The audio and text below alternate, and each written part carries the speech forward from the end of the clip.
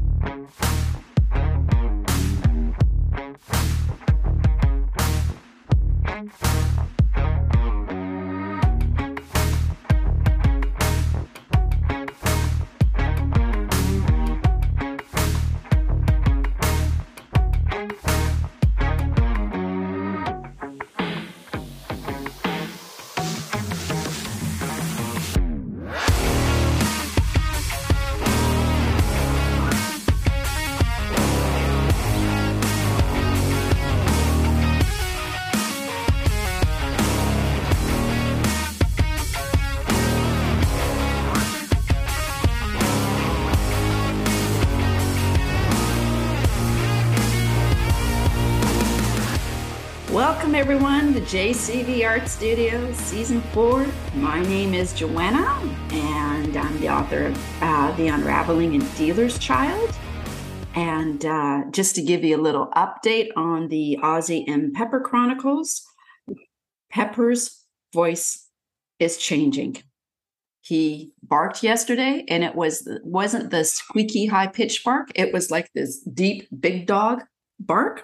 And it was like, all right, it's good. He has this squeak to him and this cry that just pierces one side of your head and comes out the other. He hasn't shattered glass yet, so we're looking forward to when the adult dog bark kicks in. So anyways, he's a lot of fun. But today let's get onto it here. I have author Amy Tector joining me. I am a big fan of Amy's writing, her books, her characters. Louise Penny reviewed her latest novel, which we're going to talk about. And it's Louise Penny said, it is a literary joyride. And it is. Amy, just a little bit about her. She loved reading and writing since a child.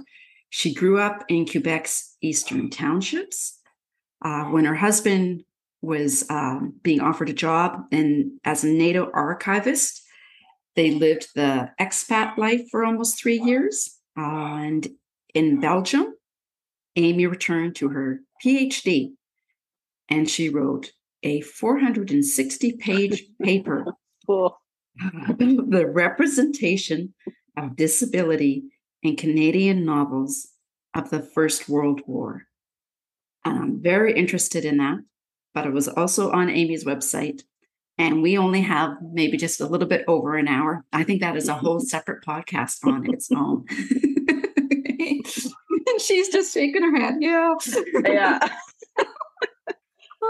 So you may remember Amy from when we talked about her novel, The Honeybee Emeralds, which is, like I say, you take me down this path and I'm trying to figure out what it is that is this path she takes the reader down. Okay. A bit about The Foulest Things. It was her debut novel.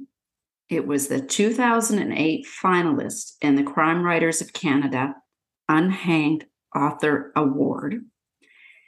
It grew, it morphed, and it is the book that's being released October 25th, which we're going to talk about today, which is The Foulest Things, Book 1 in her Dominion Archives mystery. Amy, I've been looking forward to this. Welcome. Thank you so much, Joanna, and thank you for all those kind words and for reminding me of that PhD, which was a beast. A lot of research there. Just one little correction. The book is actually Foulest Things is released on September 27th.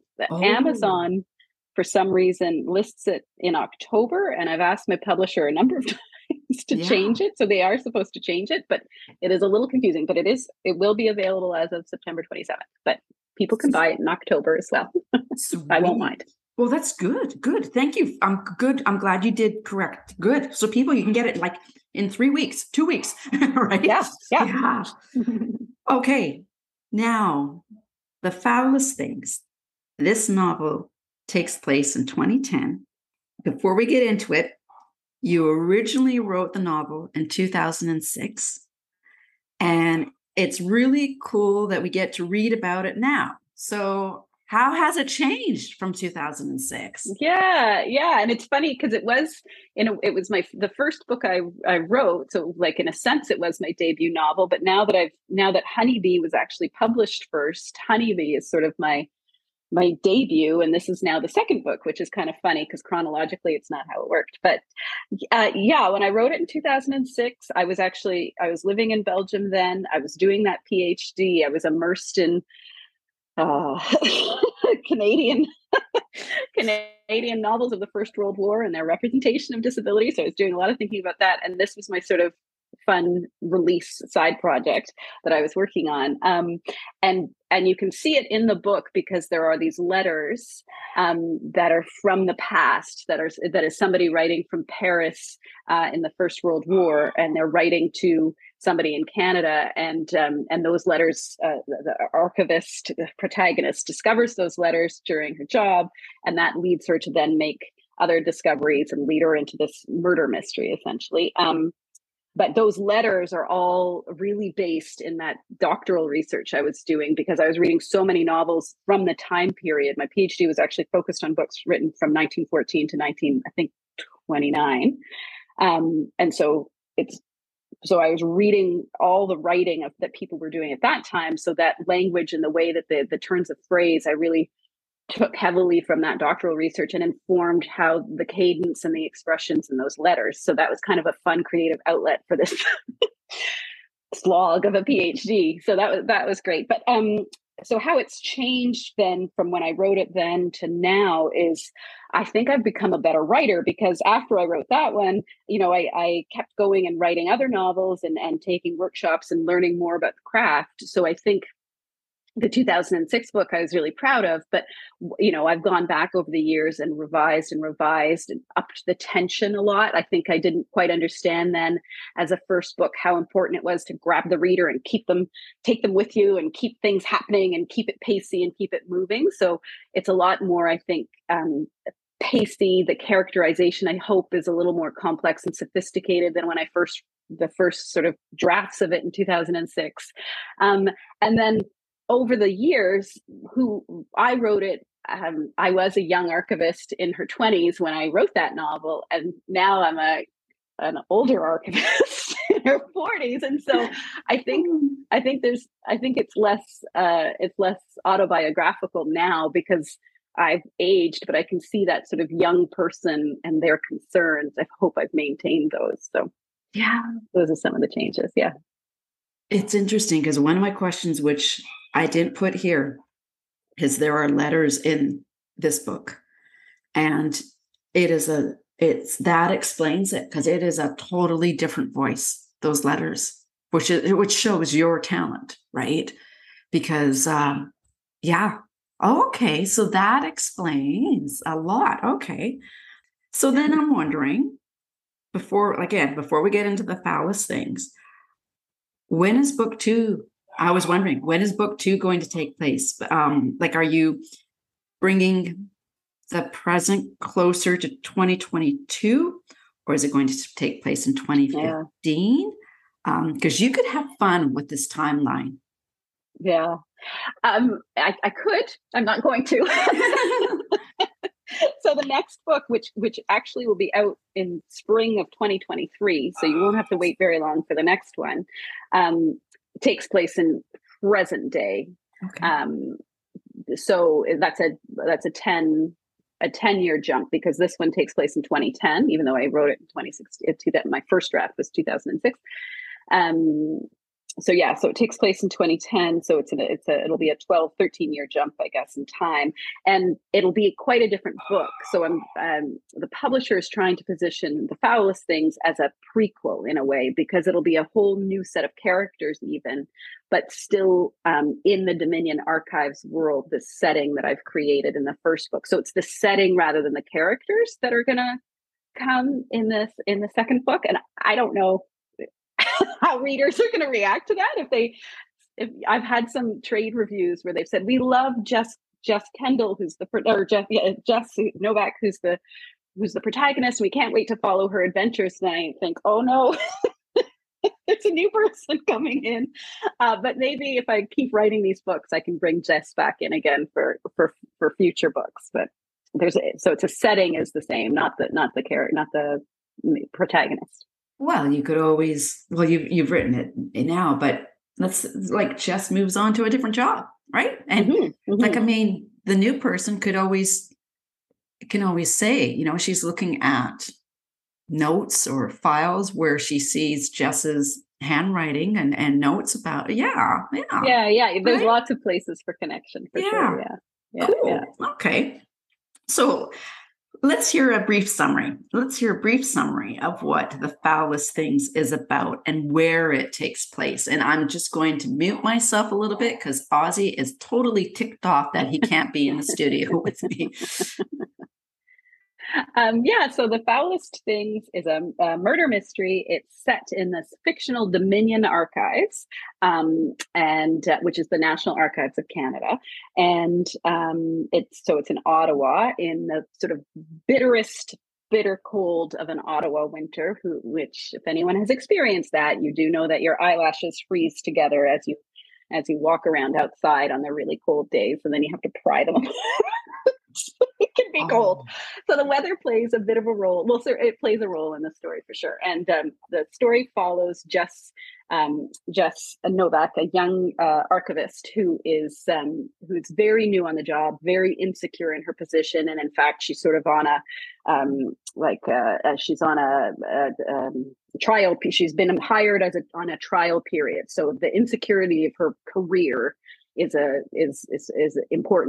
worry for her as the novel opens. That's what she's most concerned about.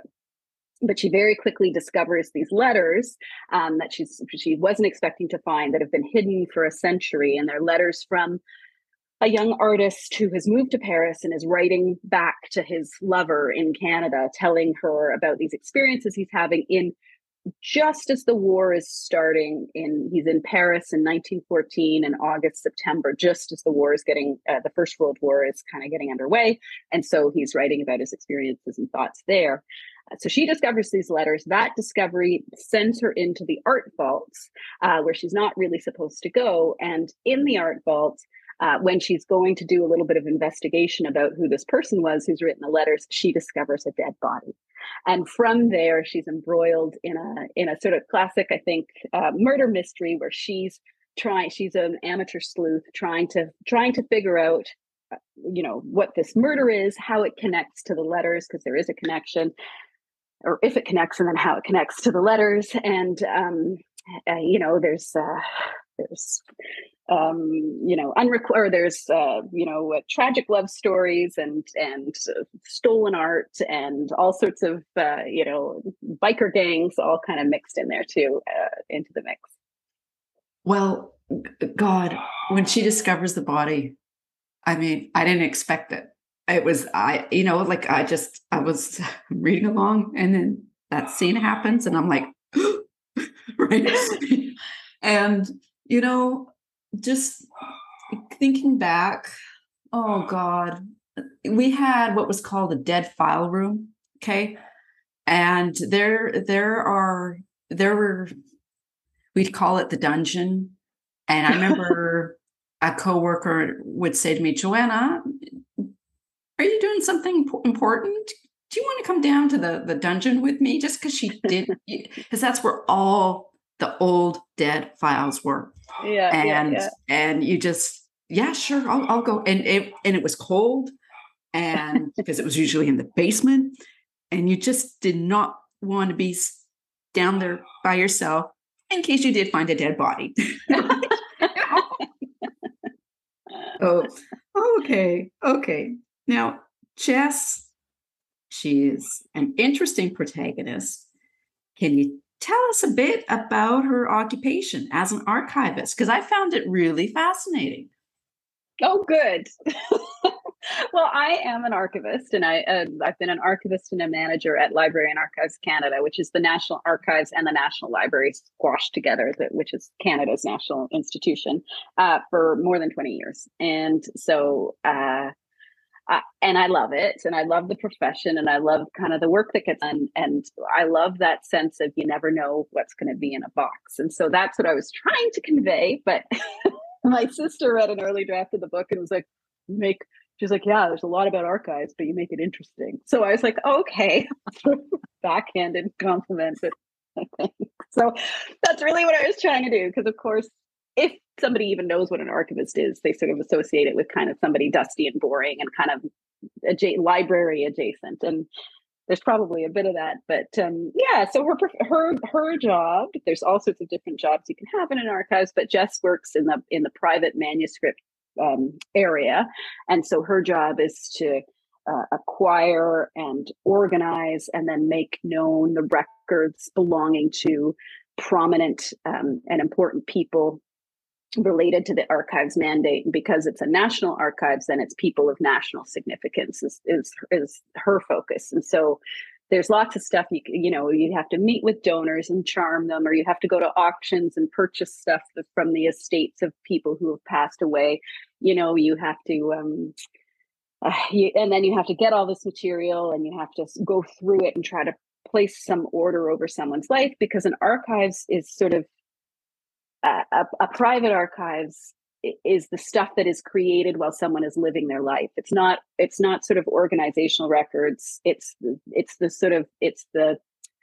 the leftovers from somebody living their life. So you have an archives, I have an archives. It would be filled with our emails and our texts and our, our Instagram accounts and our TikToks. It would be the paper letters that we send. It would be the photographs that we've snapped on vacation. All of that is our own it would be our business records. It would be the bills that we pay. All of that is part of our own personal archives. Most of the time, those aren't interesting to an institution, but if someone has played an important role in history or politics or society, then an archives becomes more interested in that. And the archivist's job is to figure out where they can acquire those records, where they can find them, and then to negotiate with the person about what they want, because you don't want the phone bills, and you don't want you might not want the Instagram account, but if the person is famous, if it was Kim Kardashian's archives that you were acquiring, you would want to get all the content that feeds her Instagram. So whereas if it was a world famous scientist, you might not want their personal Instagram account. So you sort of have to tailor what you're acquiring to each person who you're acquiring from. And then you have to, once you get it all, you have to put some kind of order on it. But you don't want to put too much order, because you don't want to influence future researchers. You want to be as unsubjective as possible about how you organize the records, so that anybody can come with any angle. Like if you were very interested in fashion and you had Kim Kardashian's archives, I don't know why I'm talking about this, but and somebody had made a fashion, folder or file or place where all her fashion stuff would be, that would be really interesting. That would be important for the researcher on fashion. But if you were a researcher who wanted to know about how the 21st century approached, I don't know, law studies, because she's studying to be a lawyer, then it would be very frustrating that there was all this fashion stuff in the law folder. So what archivists try to do is impose some sort of order so people can find things without putting too much subjectivity on how they organize. So it's quite a fine balance. And then once that's all kind of organized and ordered, it can be then made available to researchers who can then, do with it what they want. Wow. Okay. And your character talks about that, about having to remain impartial, which I never thought of. I thought, okay. Now it's trying to remain impartial, because I think archives have now realized they never do. There's always agendas that get put into how records are collected and organized, but they try to. Well, I could see how she could get swept up with the letters.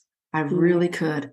Just, it's almost like you're getting a little, I don't know if the word is kaleidoscope, or is it, yeah, periscope is in the water, isn't it? Yeah, yeah. Yeah. So like the mix up. Yeah, Just a view of another person's life. Okay. yeah. Okay. So did you find that when you're writing about Jess, that there were times her occupation restricted the storyline? And what I mean is, okay, let's say Tom Cruise from Mission Impossible. Let's say he slinkies his way into the art vault. He finds the clue. He shoots the bad guy. He slinkies his way out. There's no consequences, okay? Like, because he's Tom Cruise, and this is what he does, okay? But with Jess, she goes into that art vault and she gets reprimanded after, which it was a good scene because you just kind of feel your stomach drop as she's getting in trouble because she wasn't supposed to be there, which is great for conflict. So did you find you were like coping with that? Like, were there any restrictions in terms of what Jess could do because of her occupation? Yeah, there were. And I liked that because then she had to navigate her way through them. So it did exactly what you wanted. There was conflict. So if Jess very confidently could just feel like she could just take original archival documents home with her, that would have made it. She felt that she couldn't. In fact, she couldn't. That's really against the rules. And so part of the sort of tension of the story is she has to leave these papers, these letters that she's discovered that she realizes increasingly have a lot of significance. She had to leave them not in her keeping. She couldn't keep the originals. And so that becomes a source of tension and conflict. Similarly, she's so vulnerable and she could sort of be so easily fired, and she feels so sort of at a disadvantage in her work that she has to maintain good relationship with her boss, which she finds challenging, and she has to maintain good relationships with her colleagues. She feels like they're kind of keeping an eye on her because she's the new person, and if she's not a good fit, she's not going to be hired on permanently, which is a great dream. So yeah, I'm hopeful that the constraints of her position increase the tension in the story. Yeah. So that there's kind of extra layers of stakes for her. Well, it sure works. I mean, and then there's Oliver, right? Who right now, I'm not finished. Like I think I said before, I'm not finished the book yet. And he's not a very nice boss. He's not a very nice boss. Oh, God, I think we've all worked for an Oliver at some point in our lives. Okay. So now your characters, but it's good. It works. Like, you need the Oliver in the story, right? Because that definitely adds tension for poor Jess. And okay, I'm kind of going off on a tangent here, but the other thing I liked when I was reading it, so she gets, I can't remember, is it like 8 or 9 boxes of letters they get from the auction? And she sends the form because she wants, this is going to be her project, and she needs all the boxes. She's going to go through them. And then she gets the message back that since you're a probationary employee, you're only allowed 3 boxes at a time. And I thought, oh my God, that's government.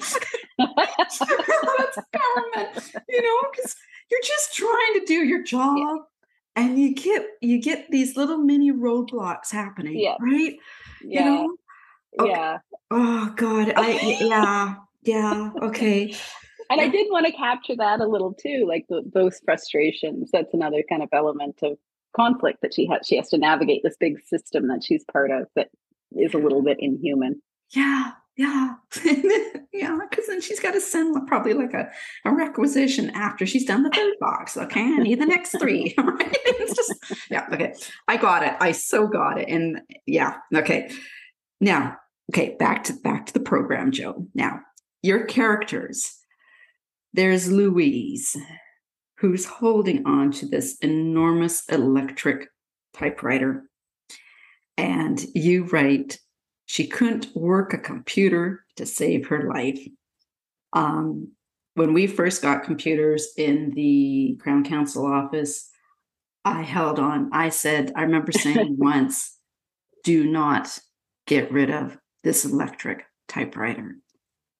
Because if something should happen to the computers, at least can we type an envelope? That was my so we can get something out. But anyways, at the time it made sense to me. But anyways, okay. So then we have Detective Lemieux.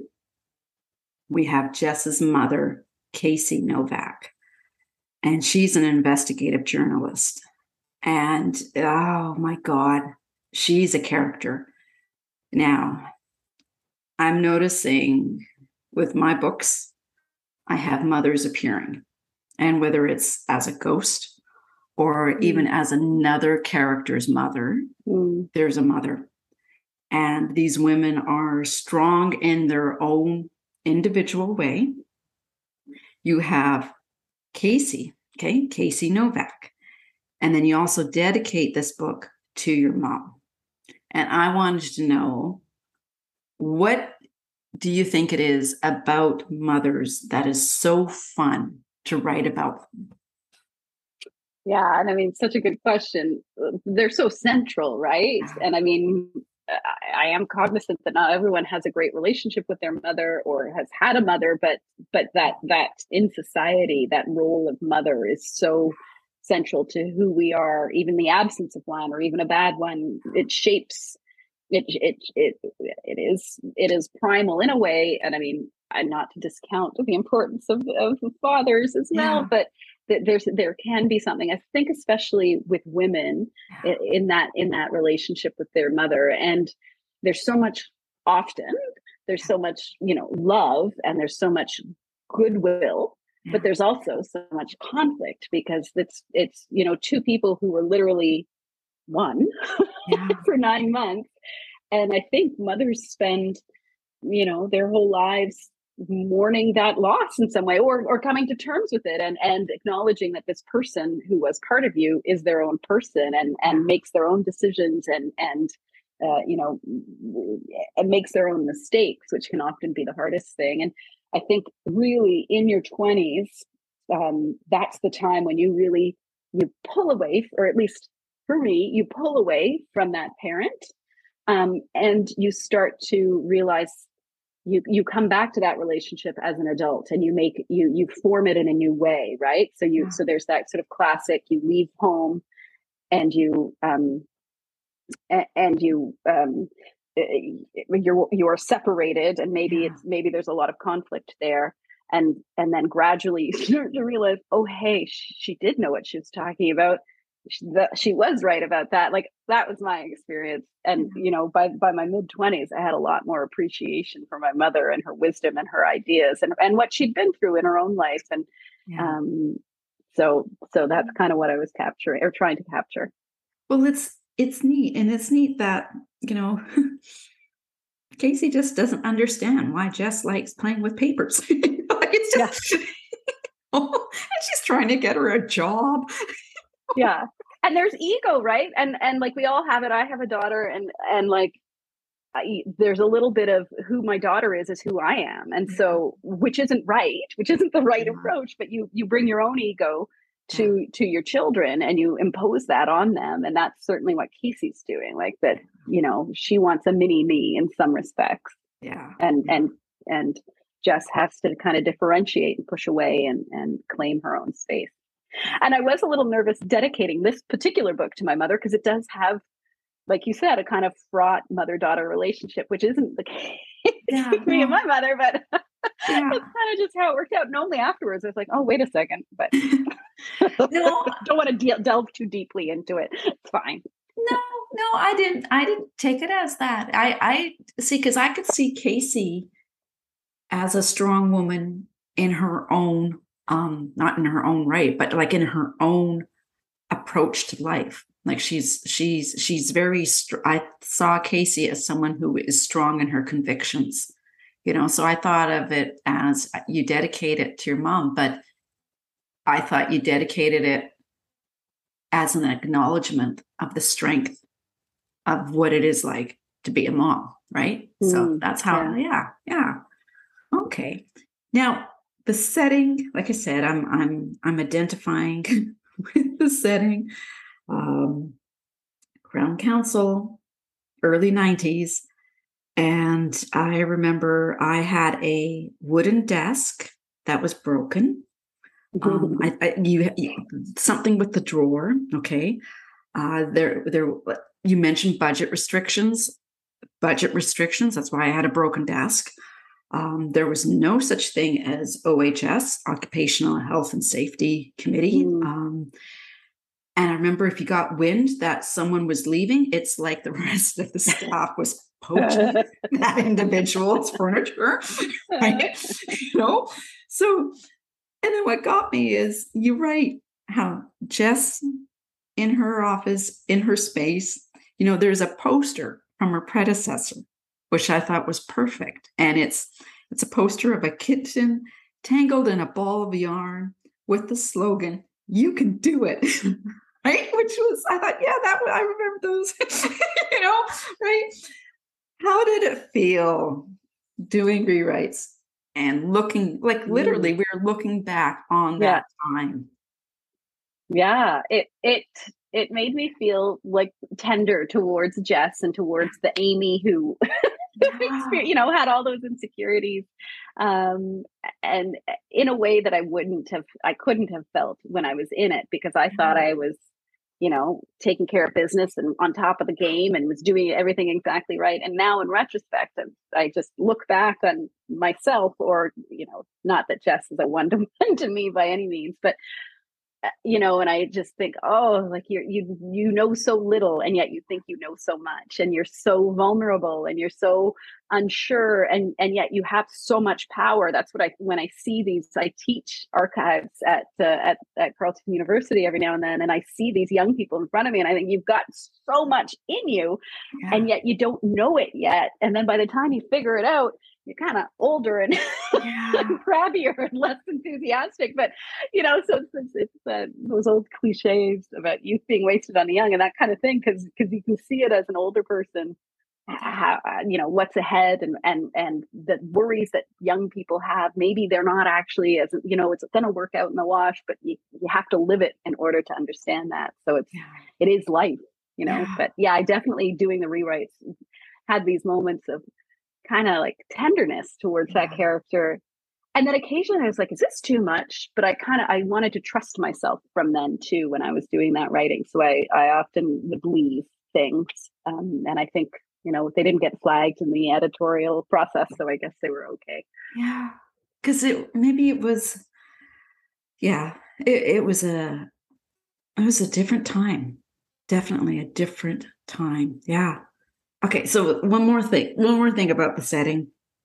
And because you mentioned this in the beginning, because like I said, it takes place in 2010, and you bring up the Olympics, and man, like I remember it. Yeah, Vancouver was bidding to get the Winter Olympics in 2010, and I remember standing in the Starbucks, Fort Street Starbucks, before work in Victoria.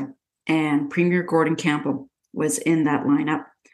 And I remember he came up, he got his coffee, and I was waiting for mine. And I said to him, I go, I hope we get the Olympics. And we did. And like I say, it was this book, it's quite a trip down memory road, and what I'm remembering. Yeah. So for you, any special memories from 2010? Well, like, as I said, I wrote this sort of 2006, 2007, but it's set in 2010. And it was partly because of the Olympics, because I thought when I went to do my rewrites in sort of last year, I was like, well, it's weird to just have it sort of amorphously 2000, like why? It's because it was written then, and, the world has moved on so much. It was of that time. So it is sort of like very small historical novel. And so I wasn't going to bring it up to the present. I wanted to leave it where it was because I liked all those details.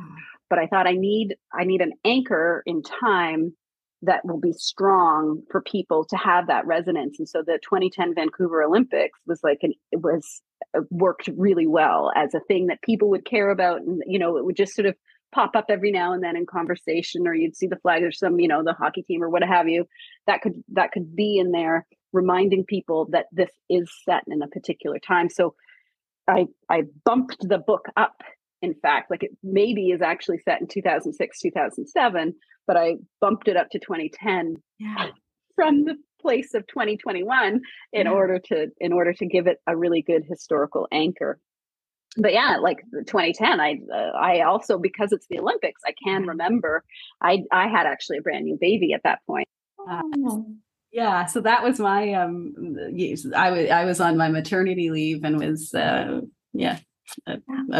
very new mother right around those Olympics. So that was my big memory is. Oh, wow.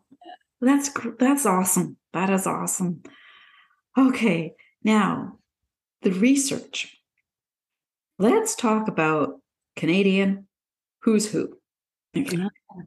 I never knew this existed. I never knew this book existed. And I found it on the internet. There's a Canadian Who's Who.ca. And I'm just thinking this could be a great research tool for an author. And I just didn't know about it. So your thoughts about it? How have you found it? It is a great research tool. And I actually didn't know that it was online, because when I have used it in the past, again, when I was a reference archivist, that was back 2001, 2002, 2003, we actually would go and pull off those big red books that I describe in the book and flip through them. So it is great if they've put the whole thing online and it's not behind a paywall. I didn't actually even realize that was available. But yeah, it's similar to the British Who's Who. If you've ever read, Jane Austen, it's sort of a descendant of the like this tradition of wealthy, prominent, important people, however you define that. And, for the longest time, that was you were white and male and probably Protestant in Canada. Submit their own essentially descriptions of themselves and get included in this annual compendium of who's who in Canada. And I'm assuming there's certainly a who's who in the United Kingdom. I'm assuming that most countries would have this kind of publication. Yeah. So depending on where you're researching and who you're researching in, you could go and dig them up. And usually it's just it is what I describe in the book generally, unless someone's led, this extraordinary life and done all kinds of things, but it's usually sort of a paragraph, who they were married to, who their parents were, what their religion is, what their political affiliation is, how many children they have, and then where they live. And it would have addresses, which can be really useful, again, if you're doing research. And then, a line or two about why they deserve to be in the who's who. Oh. And then that would, every year, that would get reissued with any updates, another baby being born, a new job or position being taken by this person. So they're a really great resource. Wow. Okay. So Amy, you write, and this is in our heroine's point of view, my academic distance from the story was rapidly disappearing. I found myself wanting Jem's Rembrandt to be real. Now, we touched upon this a bit, and you were saying how an archivist, you need to remain impartial, like record the facts, right? But you're saying that's very hard. An archivist can still flavor the documents that they're uncovering.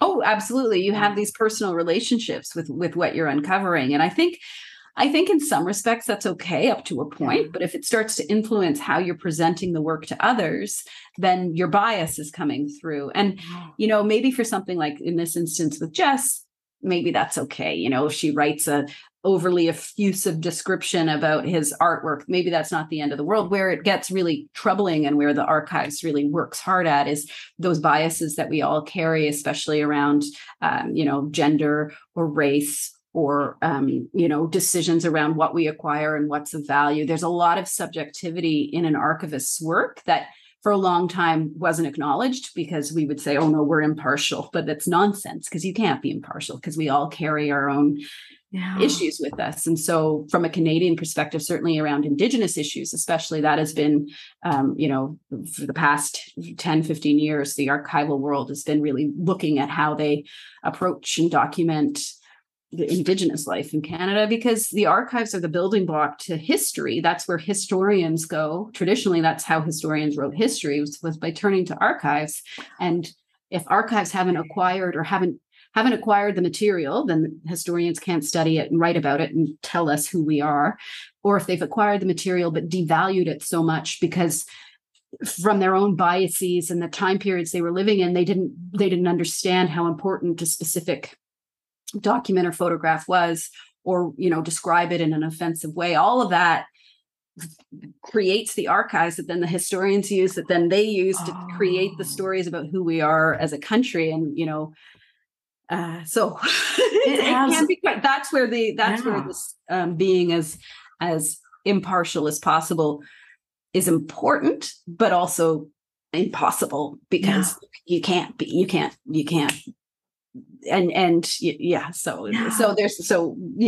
whole profession is working hard to address this, and we need to definitely have more people from different backgrounds who aren't sort of the traditional archivist profile working in archives and making decisions and talking about it. So, lots going on. Well, it's neat seeing with Jess, because Jim is a character from the past, and as she's reading, so just the listeners understand, Jess is reading this character, Jim, his love letter.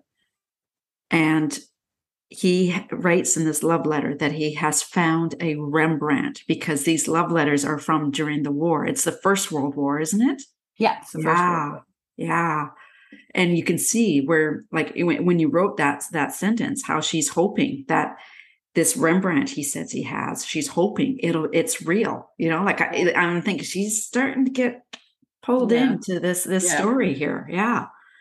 Now, another beautiful paragraph is when Jess and Mike is actually her coworker, go out on their first date. And Mike is talking about a writer he knew, Edward Hoover or Houvier, Hauver. And by the way, with your writing, the lines between fiction and nonfiction, I actually Googled Edward Houvier, and I thought, okay, is this a real person? Is this a real writer? Oh, good. Okay. Anyway, this line where Mike says to Jess, where do you keep lives once the person has gone? Where do you find the shades and nuances of someone's existence? How do you capture and understand anyone after they've left us? That just hit me, and for me, I was honored because I was able to take part. It was during 2020. The Royal BC Museum have started a collection with regards to the pandemic, and they wanted entries from individuals, letters, articles are about living through the pandemic, because they wanted a record, right? Yeah, cool. And so then I was able to submit art images, the one being of a nurse. So thinking of what Mike says, that those beautiful, what are they? 1, 2, 3, those beautiful 3 lines. Do you have any concerns now, given our electronic internet age, of losing those paper notes, of losing those letters? Yeah, it's a huge concern, because we still don't know how to preserve digital anything long term. And we just don't. And we're getting better and we're figuring it out. But they do talk, historians are concerned about what they call the digital dark ages, which is definitely from the sort of maybe early 90s when computers were introduced up until maybe, I don't know, maybe for a 20-year period there, where it was, people were really scrambling to figure all over the world to figure out how to preserve the digital, like the huge, massive digital that's being produced, because we're really good at preserving paper. Yeah. There's papyrus from Egyptian times. It's still kicking around. All you have to do is stick that paper in a temperature controlled, humidity controlled box. And it doesn't even, sometimes it'll last even without that. And that stuff will be legible for hundreds of years or thousands of years with the naked eye. But with technology, any technology, you need an interpreter. You need something to make those bits and bytes, those zeros and ones legible to understandable to humans. And there's when you think about like Word Perfect, which used to be the software that everybody used, that's gone. And so if you've got a Word Perfect file, it becomes very difficult now to translate it and read it. And so archives around the world had to pivot about 20 years ago to figure it suddenly, acquiring expertise in all these different softwares. And that's just one example, but there are hundreds, thousands. So it continues to be the biggest challenge for any archives. And the answer isn't to print it all, because there's so much more of it, the electronic stuff. And so there's lots of different strategies that are in place, and we're, the world is getting a handle on it, but it is a real issue for sure, that what will be lost with the digital. Even again, when we talk about your own personal archives, right? Like, have you been transferring all your photos from all your different devices every year and moving them along? And are they well organized, and can you find them, and will they continue? And if you were to disappear tomorrow, would somebody else continue to do that work, or when that computer dies where all those photos are, will that just be gone, as opposed to going up to the attic and finding grandma's photo album that you've never seen before? Will that, so that's just a small example, but it is digital preservation is the big issue and concern and challenge, and it's very expensive as well. So, and it takes a lot of technical expertise, which has had to be developed over the past 20 years. So it's a big issue. Well, having just, we're in our house now, and we're moving boxes that we had in storage into the house. Okay, we're finally kind of settled, and I found photo albums, and literally they stop the year our youngest daughter graduated.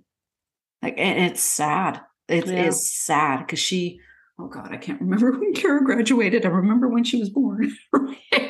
but yeah, and I think the other thing with the technology is, again, I found when I used to do personal training, they're not even called the floppy disks, but like the little CDs that you used to store stuff. Yeah. I have no way of accessing that. Mm-hmm. Well, now your local archives should be able to access it. So if there was something important, you could work with them, because that is, at Library and Archives Canada, this has a state-of-the-art preservation center, which I actually describe. I spend a lot of time on that building because I love it, in Gatineau. So that building is real. And in that building are 8-track players and VCRs and computers that can take a floppy disk and a CD-ROM, and the experts who work there troll the flea markets and buy, when they find an old machine, if they need it, they'll buy it for the parts, because that's so that if an archivist acquires the Prime Minister's records, and it so happens that there's this amazing trove of material that's all on floppy disks, we'll be able to read that and then move it off that format and onto something that we can then keep migrating. Wow. Okay. Yeah. Because we're going off the script here, but this is fascinating. Okay. Whatever. So shut me down. Yeah, no. This is fascinating. The other thing that happened. Now, I'm curious how our listeners feel about this. Okay. We have, again, going back to Crown times, I remember there was like a labor dispute going on. We just about went on strike, but we didn't. And so then there was a signing, like a bonus we received. And I remember with that bonus, I bought myself a stereo system. Okay. Like at the time, I mean, you had that big monster speakers, right? And there was what we'd call the tuner, the record player, and the tape cassette. And with the tuner and the main body of it, that's where you could, this is going to sound so old, push a button and listen to the radio. Okay. And Ed found that yesterday, and he was wanting to hook it up to the Bluetooth speakers. And I said, I don't think so. I don't think the technology is just too far behind, right? Yeah. But I wish he could, because literally I'm at a point where I don't want any more, I don't know if you want to call it stuff, coming off my phone. You know, I literally want to be able to push a button, turn on the radio, walk out of the room. Yeah. You know, so I'm really hoping we can get something hooked up, because he was saying, no, Joe, this is like old school wire. I've got to wire this to speakers, right? Yeah. So, okay, this has been fascinating. Gosh, okay. Okay, so Amy, back to your book. I've just, I think last time, was it you or was it someone else? I called them the name of their character. Okay. No, you didn't do that to me. Okay. Back to your book. Favorite question. Now, let's see let's see. I'm just thinking if I want to turn this around now. Okay, let's say it's your first day on the job at Dominion Archives and you bump into Jess. And she's no longer the newbie.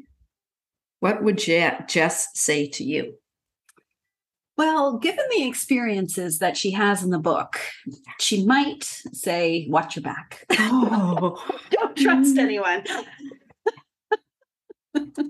If we're talking end of the book, Jess, that might be her advice. I hope that's not too spoilery. Oh, no. Okay. And you're not being harsh. I have been in an office where that was said to me too. Watch your back. Yeah.